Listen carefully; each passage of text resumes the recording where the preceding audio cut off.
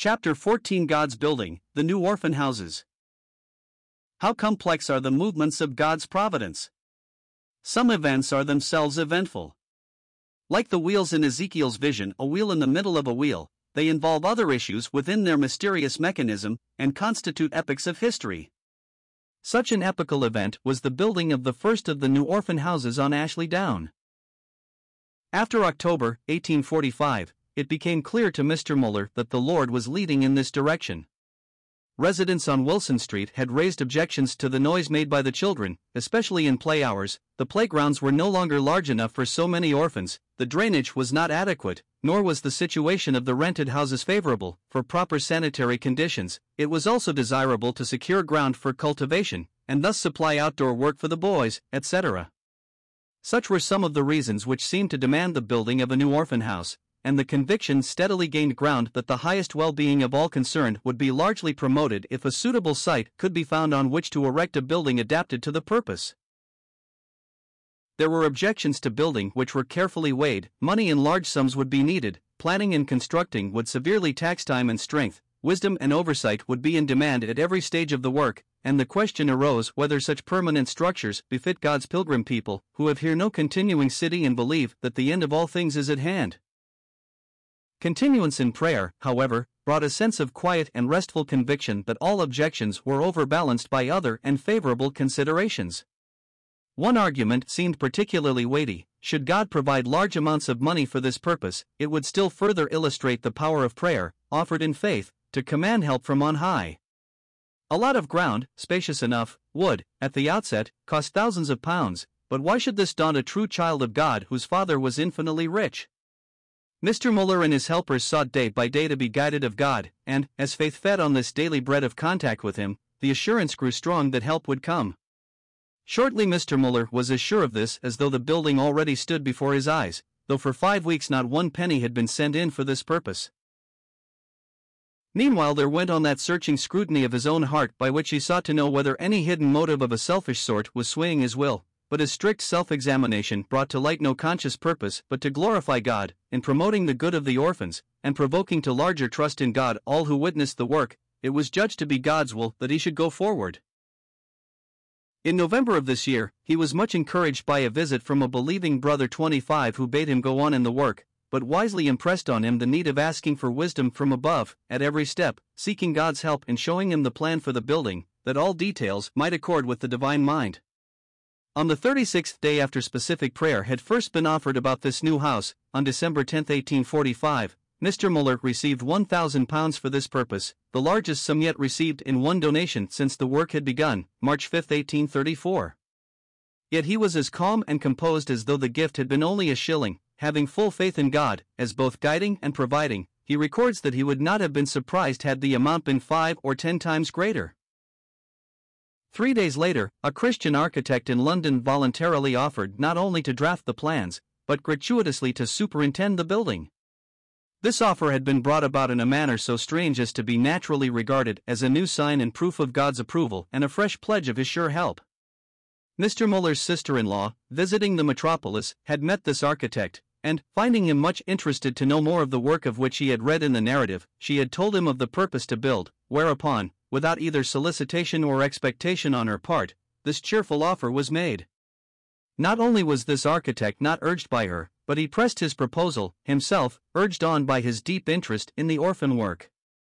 Thus, within 40 days, the first £1,000 had been given in answer to prayer, and a pious man, as yet unseen and unknown by Mr. Muller, had been led to offer his services in providing plans for the new building and superintending its erection. Surely God was moving before His servant. For a man, personally penniless, to attempt to erect such a house, on such a scale, without appeal to man and in sole dependence on God was no small venture of faith. The full risk involved in such an undertaking, and the full force of the testimony which it has since afforded to a prayer-hearing God, can be felt only as the full weight of the responsibility is appreciated and all the circumstances are duly considered. First of all, ground must be bought, and it must comprise 6 or 7 acres, and the site must be in or near Bristol, for Mr. Muller's general sphere of work was in the city. The orphans and their helpers should be within reasonable reach of their customary meeting place, and on many other accounts such nearness to the city was desirable. But such a site would cost from £2,000 to £3,000. Next, the building must be constructed, fitted up, and furnished, with accommodations for 300 orphans and their overseers, teachers, and various helpers. However plain the building and its furnishings, the total cost would reach from 3 to 4 times the price of the site. Then, the annual cost of keeping such house open and of maintaining such a large body of inmates would be £4,000 or £5,000 more. Here, then, was a prospective outlay of somewhere between £10,000 and £15,000 for site and building, with a further expense of 1/3 as much more every year. No man so poor as George Muller, if at the same time sane, would ever have thought of such a gigantic scheme, much less have undertaken to work it out, if his faith and hope were not fixed on God.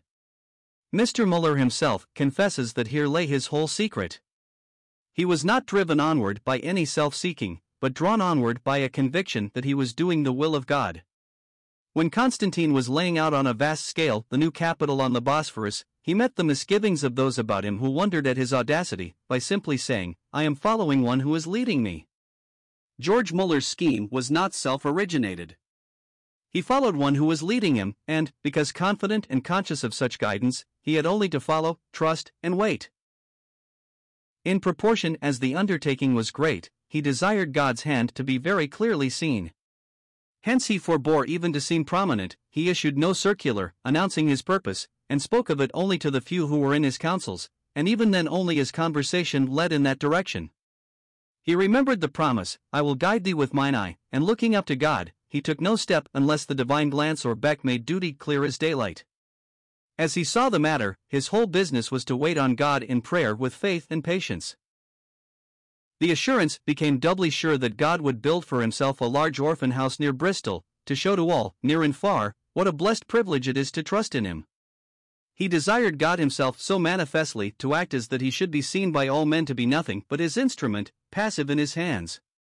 Meanwhile he went on with his daily search into the Word, where he found instructions so rich, and encouragement so timely, that the Scriptures seemed written for his special use to convey messages to him from above. For example, in the opening of the book of Ezra, he saw how God, when his time had fully come for the return of his exiled people to their own land and for the rebuilding of his temple, used Cyrus, an idolatrous king, to issue an edict, and to provide means for carrying out his own unknown purpose.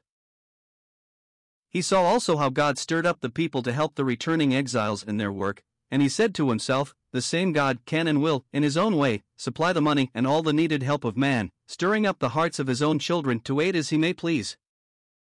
The first donations toward the work themselves embody a suggestive lesson. On December 10th, £1,000 had been given in one sum, 20 days later, £50 more, and the next day, 3 and 6 followed, the same evening, by a second gift of £1,000. Shortly after, a little bag, made of foreign seeds, and a flower rod of shells, were sent to be sold for the fund, and, in connection with these last gifts, of very little inherent value, a promise was quoted, which had been prominently before the giver's mind, and which brought more encouragement to Mr. Muller than any mere sum of money. "Who art thou, O great mountain? Before Zerubbabel, thou shalt become a plain." Zechariah 4 verse 7. Gifts, however large, were never estimated by intrinsic worth, but as tokens of God's working in the minds of his people, and of his gracious working with and through his servant, and, for this reason, £1,000 caused no more sincere praise to God and no more excitement of mind than the 4 given subsequently by a poor orphan. Specially asking the Lord to go before him, Mr. Muller now began to seek a suitable site. About 4 weeks passed in seemingly fruitless search, when he was strongly impressed that very soon the Lord would give the ground, and he so told his helpers on the evening of Saturday, January 31, 1846. Within 2 days, his mind was drawn to Ashley Down, where he found lots singularly suited for his needs. Shortly after, he called twice on the owner, once at his house and again at his office, but on both occasions failing to find him, he only left a message. He judged that God's hand was to be seen even in his not finding the man he sought, and that, having twice failed the same day, he was not to push the matter as though self-willed, but patiently wait till the morrow. When he did find the owner, his patience was unexpectedly rewarded. He confessed that he had spent 2 wakeful hours in bed, thinking about his land, and about what reply he should make to Mr. Muller's inquiry as to its sale for an orphan house, and that he had determined, if it were applied for, to ask but £120 an acre, instead of £200, his previous price.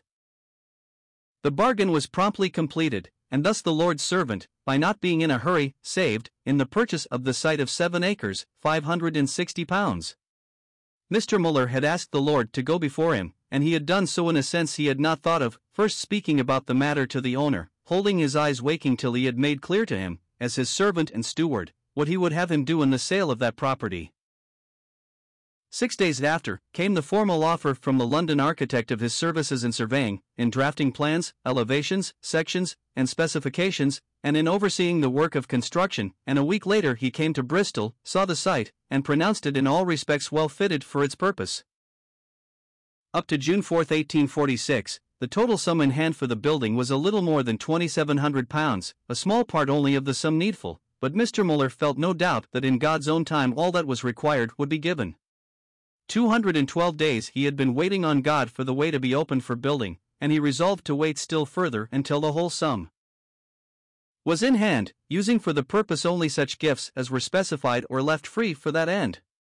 He also wisely decided that others must henceforth share the burden, and that he would look out 10 brethren of honest report, full of the Holy Ghost and of wisdom, to act as trustees to hold and administer this property in God's name.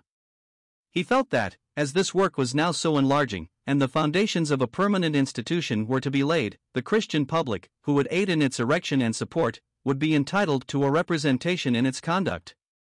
At such a point as this many others have made a serious mistake, forfeiting confidence by administering public benefactions in a private manner and an autocratic spirit, their own head being the office, and their own pocket the treasury, of a public and benevolent institution. Satan again acted as a hinderer. After the ground for the new orphan house had been found, bought, and paid for, unforeseen obstacles prevented prompt possession, but Mr. Muller's peace was not disturbed, knowing even hindrances to be under God's control. If the Lord should allow one piece of land to be taken from him, it would only be because he was about to give him one still better, and so the delay only proved his faith and perfected his patience. On July 6, £2,000 were given to twice as large a gift as had yet come in one donation, and, on January 25, 1847, another like offering, so that, on July 5 following, the work of building began. 6 months later, after 400 days of waiting upon God for this new orphan house, £9,000 had been given in answer to believing prayer. As the new building approached completion, with its 300 large windows, and requiring full preparation for the accommodation of about 330 inmates, although above £11,000 had been provided, several thousand more were necessary. But Mr. Muller was not only helped, but far beyond his largest expectations. Up to May 26, 1848, these latter needs existed, and, had but one serious difficulty remained unremoved, the result must have been failure.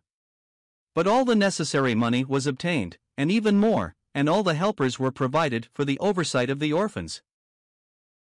On June 18, 1849, more than 12 years after the beginning of the work, the orphans began to be transferred from the 4 rented houses on Wilson Street to the new orphan house on Ashley Down. 5 weeks passed before fresh applicants were received, that everything about the new institution might first be brought into complete order by some experience in its conduct. By May 26, 1850, however, there were in the house 275 children, and the whole number of inmates was 308. The name, the New Orphan House, rather than asylum, was chosen to distinguish it from another institution nearby, and particularly was it requested that it might never be known as Mr. Muller's Orphan House, lest undue prominence be given to one who had been merely God's instrument in its erection. He esteemed it a sin to appropriate even indirectly, or allow others to attribute to him any part of the glory which belonged solely to him who had led in the work, given faith and means for it, and helped in it from first to last. The property was placed in the hands of 11 trustees, chosen by Mr. Muller, and the deeds were enrolled in Chancery. Arrangements were made that the house should be open to visitors only on Wednesday afternoons, as about 1 hour and a half were necessary to see the whole building. Scarcely were the orphans thus housed on Ashley Down, before Mr. Muller's heart felt enlarged desire that 1,000, instead of 300, might enjoy such privileges of temporal provision and spiritual instruction, and, before the new year, 1851, had dawned, this yearning had matured into a purpose. With his uniform carefulness and prayerfulness, he sought to be assured that he was not following self-will, but the will of God, and again in the scales of a pious judgment the reasons for and against were conscientiously weighed. Would he be going beyond his measure, spiritually or naturally? Was not the work, with its vast correspondence and responsibility, already sufficiently great? Would not a new orphan house for 300 orphans cost another £15,000, or, if built for 700, with the necessary ground, 35,000? And, even when built and fitted and filled, would there not be the providing for daily wants, which is a perpetual care, and cannot be paid for at once like a site and a building? It would demand £8,000 annual outlay to provide for another 700 little ones. To all objections the one all-sufficient answer was the all-sufficient God, and, because Mr. Muller's eye was on his power, wisdom, and riches, his own weakness, folly, and poverty were forgotten. Another objection was suggested: what if he should succeed in thus housing and feeding 1,000 poor waifs? What would become of the institution after his death? The reply is memorable: my business is, with all my might, to serve my own generation by the will of God. In so doing I shall best serve the next generation, should the Lord Jesus tarry. Were such objection valid, it were as valid against beginning any work likely to outlive the worker. And Mr. Muller remembered how Frank at Halley had to meet the same objection when, now over 200 years ago, he founded the largest charitable establishment which, up to 1851, existed in the world. But when, after about 30 years of personal superintendence, Frank was taken away, his son-in-law, as we have seen, became the director. That fellow countryman who had spoken to Mr. Muller's soul in 1826, thus 25 years later encouraged him to go forward, to do his own duty and leave the future to the eternal God.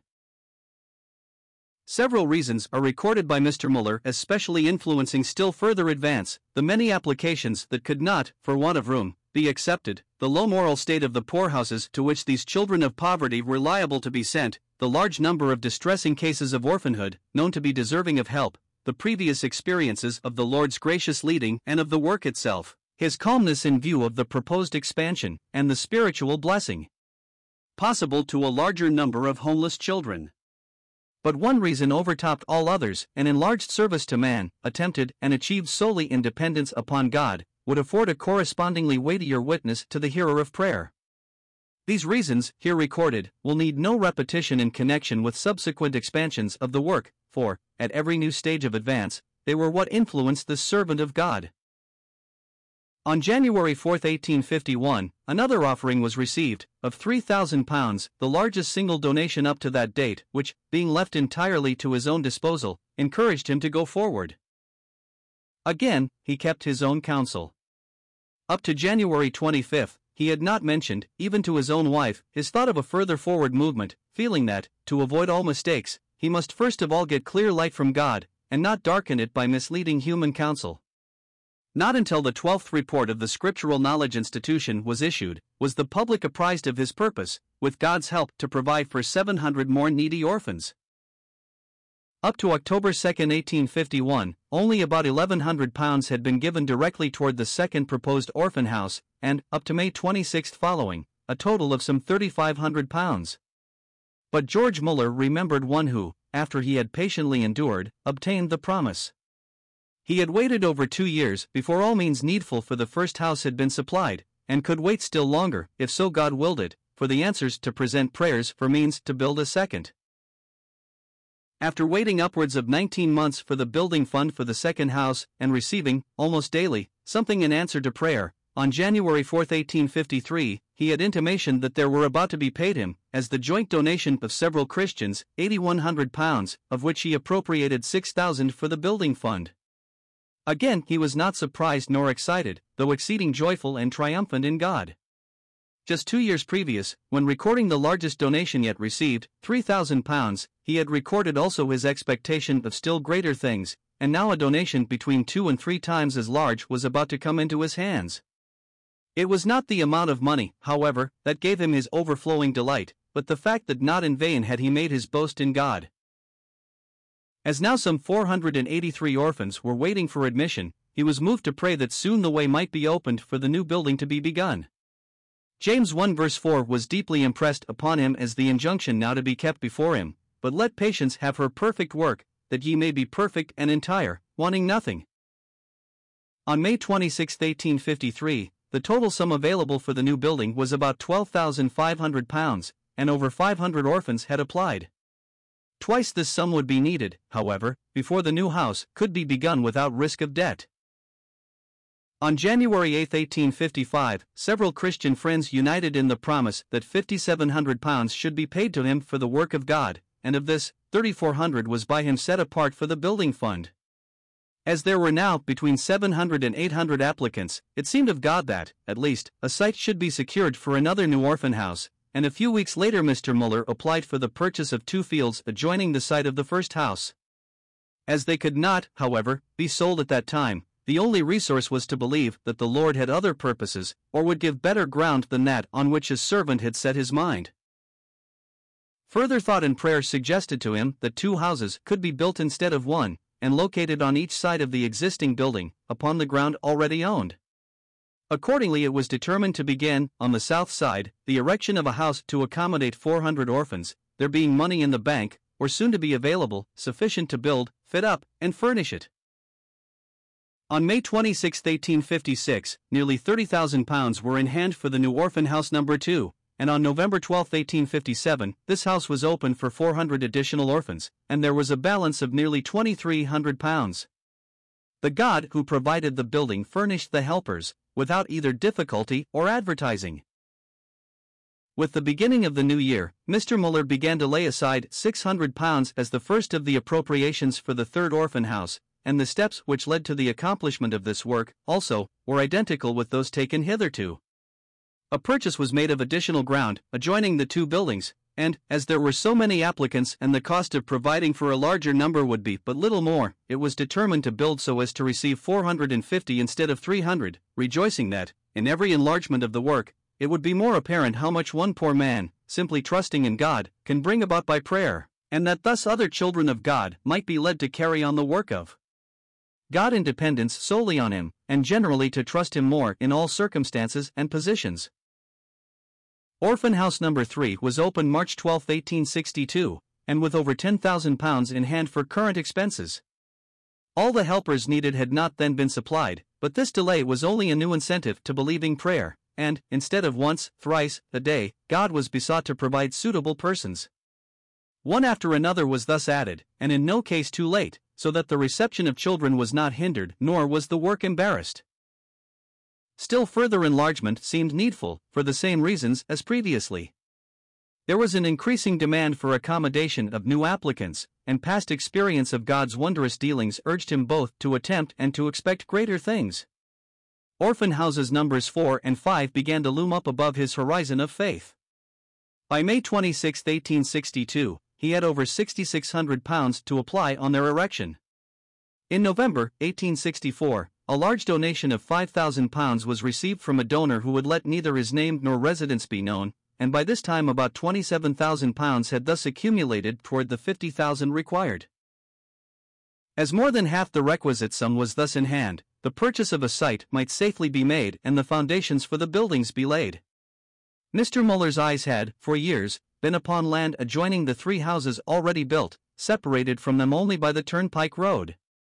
He called to see the agent, and found that the property was subject to a lease that had yet 2 years to run. This obstacle only incited to new prayer, but difficulties seemed to increase. The price asked was too high, and the Bristol Water Works Company was negotiating for the same piece of land for reservoir purposes. Nevertheless, God successively removed all hindrances, so that the ground was bought and conveyed to the trustees in March 1865, and, after the purchase money was paid, about £25,000 yet remained for the structures. Both the cost and the inconvenience of building would be greatly lessened by erecting both houses at the same time, and God was therefore asked for ample means speedily to complete the whole work. In May 1866, over £34,000 being at Mr. Muller's disposal, number 4 was commenced, and in January following, number 5 also. Up to the end of March 1867, over £50,000 had been supplied, leaving but £6,000 more needful to fit and furnish the 2 buildings for occupancy.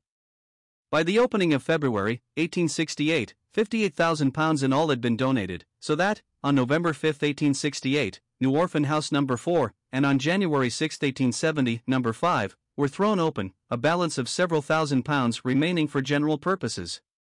Thus, early in 1870, the orphan work had reached its complete outfit, in 5 large buildings on Ashley Down with accommodations for 2,000 orphans and for all needed teachers and assistants. Thus have been gathered, into one chapter, the facts about the erection of this great monument to a prayer-hearing God on Ashley Down, though the work of building covered so many years. Between the first decision to build, in 1845, and the opening of the third house, in 1862, nearly 17 years had elapsed, and before number 5 was opened, in 1870, 25 years. The work was one in its plan and purpose. At each new stage it supplies only a wider application and illustration of the same laws of life and principles of conduct, as, from the outset of the work in Bristol, had with growing power controlled George Muller. His one supreme aim was the glory of God, his one sole resort, believing prayer, his one trusted oracle, the inspired word, and his one divine teacher, the Holy Spirit. One step taken in faith and prayer had prepared for another, one act of trust had made him bolder to venture upon another, implying a greater apparent risk and therefore demanding more implicit trust. But answered prayer was rewarded faith, and every new risk only showed that there was no risk in confidently leaning upon the truth and faithfulness of God. One cannot but be impressed, in visiting the orphan houses, with several prominent features, and first of all their magnitude. They are very spacious, with about 1,700 large windows, and accommodations for over 2,000 inmates. They are also very substantial, being built of stone and made to last. They are scrupulously plain, utility rather than beauty seems conspicuously stamped upon them, within and without. Economy has been manifestly a ruling law in their con. Structyon, the furniture is equally unpretentious and unostentatious, and, as to garniture, there is absolutely none. To some few, they are almost too destitute of embellishment, and Mr. Muller has been blamed for not introducing some aesthetic features which might relieve this bald utilitarianism and serve to educate the taste of these orphans. To all such criticisms, there are 2 or 3 adequate answers. First, Mr. Muller subordinated everything to his one great purpose, the demonstration of the fact that the living God is the hearer of prayer.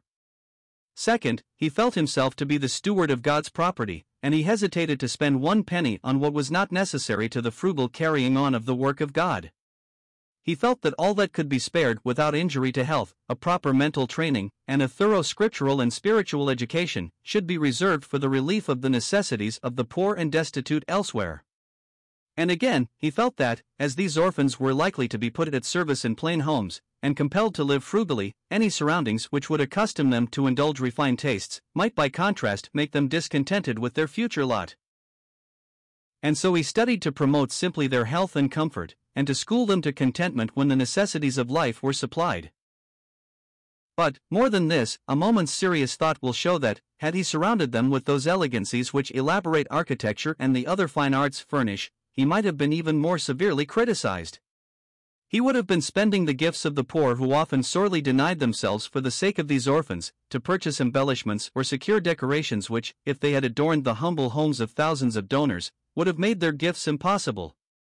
When we remember how many offerings, numbering tens of thousands, were, like the widow's mites, very small in themselves, yet, relatively to ability, very large, it will be seen how incongruous it would have been to use the gifts, saved only by limiting even the wants of the givers, to buy for the orphans what the donors could not and would not afford for themselves. Cleanness, neatness, method, and order, however, everywhere reign, and honest labor has always had, at the orphan houses, a certain dignity. The tracts of land, adjoining the buildings, are set apart as vegetable gardens, where wholesome exercise is provided for the orphan boys, and, at the same time, work that helps to provide daily food, and thus train them in part to self-support. Throughout these houses studious care is exhibited, as to methodical arrangement. Each child has a square and numbered compartment for clothes, 6 orphans being told off, at a time, in each section, to take charge. The boys have each 3 suits, and the girls, 5 dresses each, the girls being taught to make and mend their own garments. In the nursery, the infant children have books and playthings to occupy and amuse them, and are the objects of tender maternal care. Several children are often admitted to the orphanage from one family, in order to avoid needless breaking of household ties by separation. The average term of residence is about 10 years, though some orphans have been there for 17. The daily life is laid out with regularity and goes on like clockwork in punctuality. The children rise at 6 and are expected to be ready at 7, the girls for knitting and the boys for reading, until 8 o'clock, when breakfast is served. Half an hour later there is a brief morning service, and the school begins at 10. Half an hour of recreation on the playground prepares for the 1 o'clock dinner, and school is resumed until 4, then comes an hour and a half of play or outdoor exercise, a half-hour service preceding the 6 o'clock meal. Then the girls ply the needle, and the boys are in school until bedtime, the younger children going to rest at 8, and the older at 9. The food is simple, ample, and nutritious, consisting of bread, oatmeal, milk, soups, meat, rice, and vegetables. Everything is adjusted to one ultimate end, to use Mr. Muller's own words, "We aim at this, that, if any of them do not turn out well, temporally or spiritually, and do not become useful members of society, it shall not at least be our fault." The most thorough and careful examination of the whole methods of the institution will only satisfy the visitor that it will not be the fault of those who superintend this work, if the orphans are not well fitted, body and soul, for the work of life, and are not prepared for a blessed immortality. 25 Robert C. Chapman, of Barnstaple, yet living and whom Mr. Muller cherished as his oldest friend.